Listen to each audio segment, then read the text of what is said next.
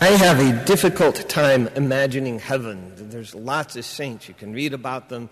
They love to wax eloquently about heaven and think about it all the time.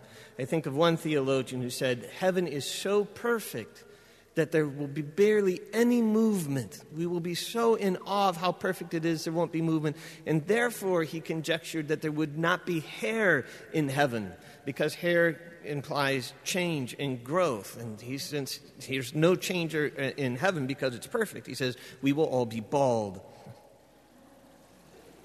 I think I can appreciate qualities of heaven. I think about qualities of heaven, like everything will be in appropriate and equal proportions. But I have to imagine that anything I can even remotely come close to imagining is going to fall far short of what heaven is actually like. Eye has not seen, ear has not heard, nor has it so much as dawned on man what God has ready for those who love him. So maybe I lack imagination. And that was the problem with the people in the gospel today. They lacked a big enough imagination. They wanted a miracle, and they brought up about the bread that Moses gave in the desert. Christ is saying, what you have before you is so much greater than that, you can't even see it. This is bread so that you will never hunger again. Those people hungered again and they died. You will never hunger again. And it's not just for a nation. It's for the whole world.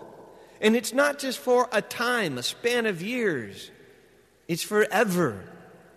It's for the year 2016 in Akron, Ohio.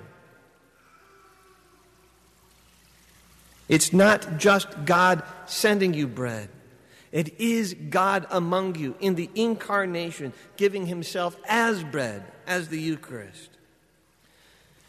And the problem he faced, I suppose, is the problem that we face today in the world.